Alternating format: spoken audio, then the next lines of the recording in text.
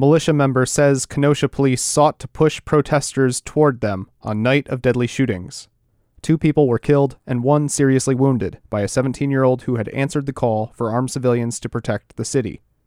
Wisconsin Watch is a nonpartisan and nonprofit news outlet that investigates government accountability and quality of life issues.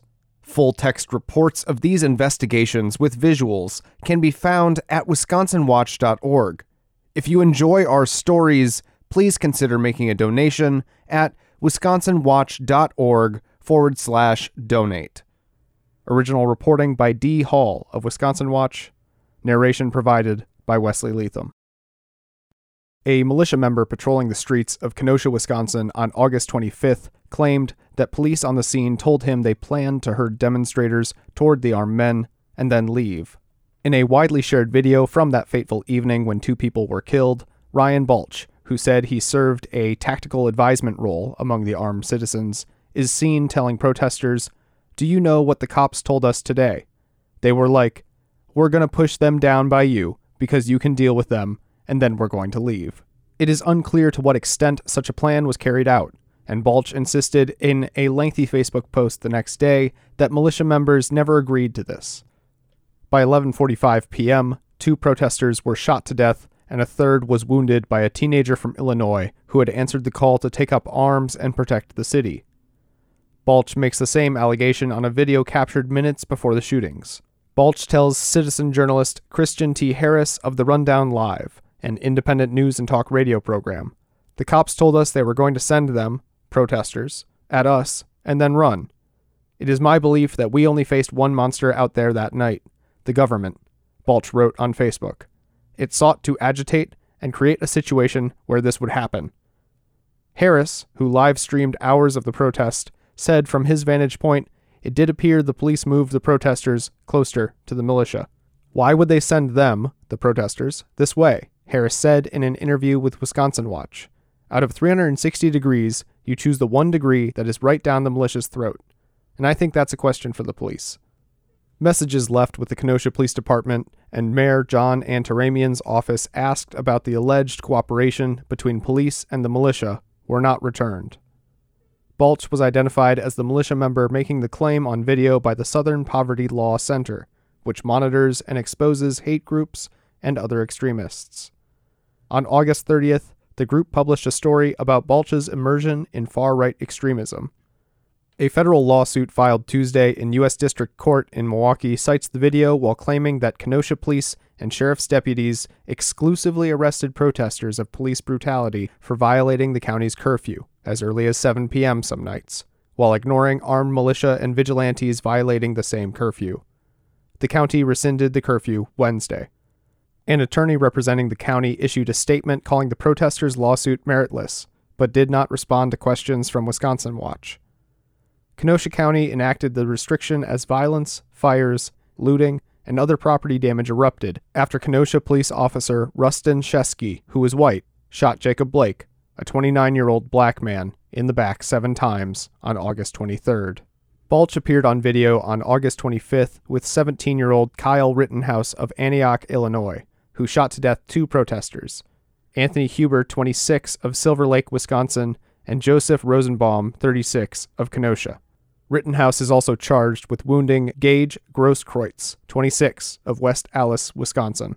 Rittenhouse's legal team argues that he acted in self-defense.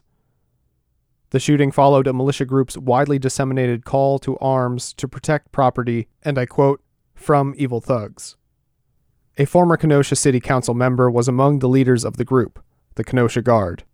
In his Facebook post, Balch recounts patrolling and rendering first aid with Rittenhouse while occasionally clashing with, quote, agitators, which he described as people unaffiliated with Black Lives Matter, militias, or other groups mingling in the city. A text sent to Balch Tuesday was not returned, and his Facebook profile was no longer publicly visible Thursday. Militia-police cooperation documented. Cooperation between Kenosha law enforcement and armed citizens, if true, would be the latest example of officers encouraging such mobilizations around the country. Chuck Tanner, research director for the Institute for Research and Education on Human Rights, which scrutinizes racist, anti-Semitic, and far-right social movements, said his group has seen several instances of cooperation between law enforcement and armed civilians. I don't think anyone knows the full scope that that's occurring on, but even the number we've seen is really troubling, Tanner said. There's no way that law enforcement should be anywhere near these types of groups. Journalists and researchers have documented similar permissiveness or collaboration between police and militia in places including Albuquerque, Curry County, Oregon, and Hood County, Texas. And in Wisconsin, the morning after the fatal shooting in Kenosha, former Milwaukee County Sheriff David Clark Jr. said he would not condemn people who take up arms in the absence of police action. You can't have government officials and law enforcement executives telling people, do not take the law into your own hands, Clark said on the Mark Belling Show on WISN AM. He went on, well, you're forcing them to.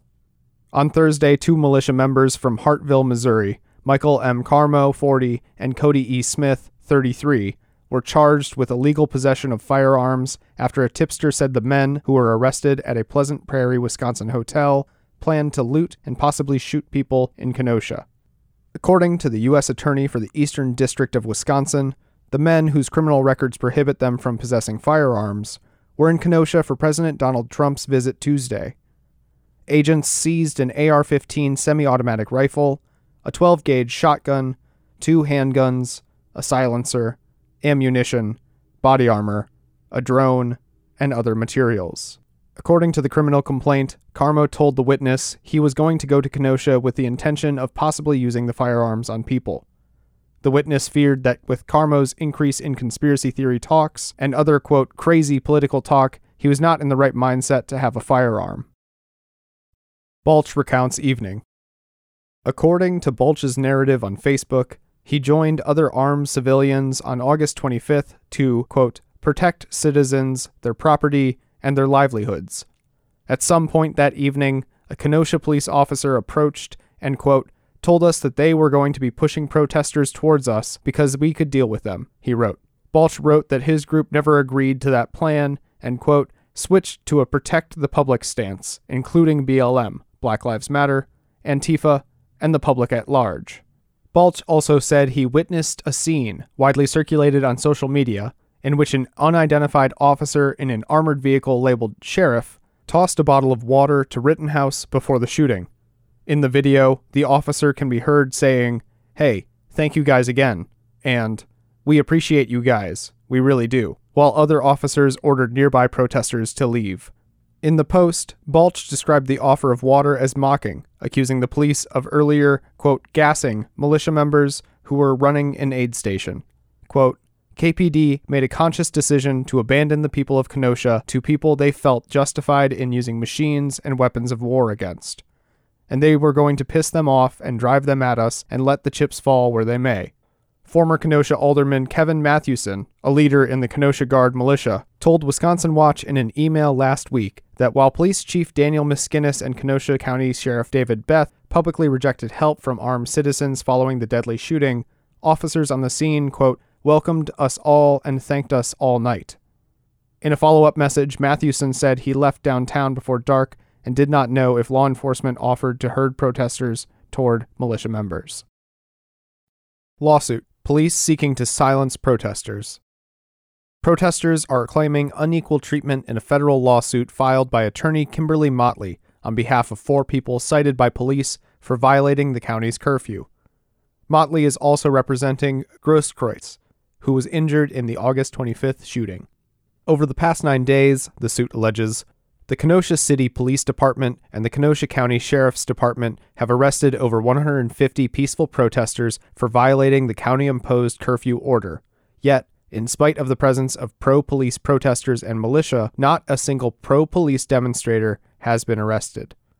The Kenosha Police and the Kenosha Sheriffs use this ordinance to silence the voices of those who peacefully demonstrate against police brutality while allowing pro-police activists and militias to roam the streets without fear of arrest.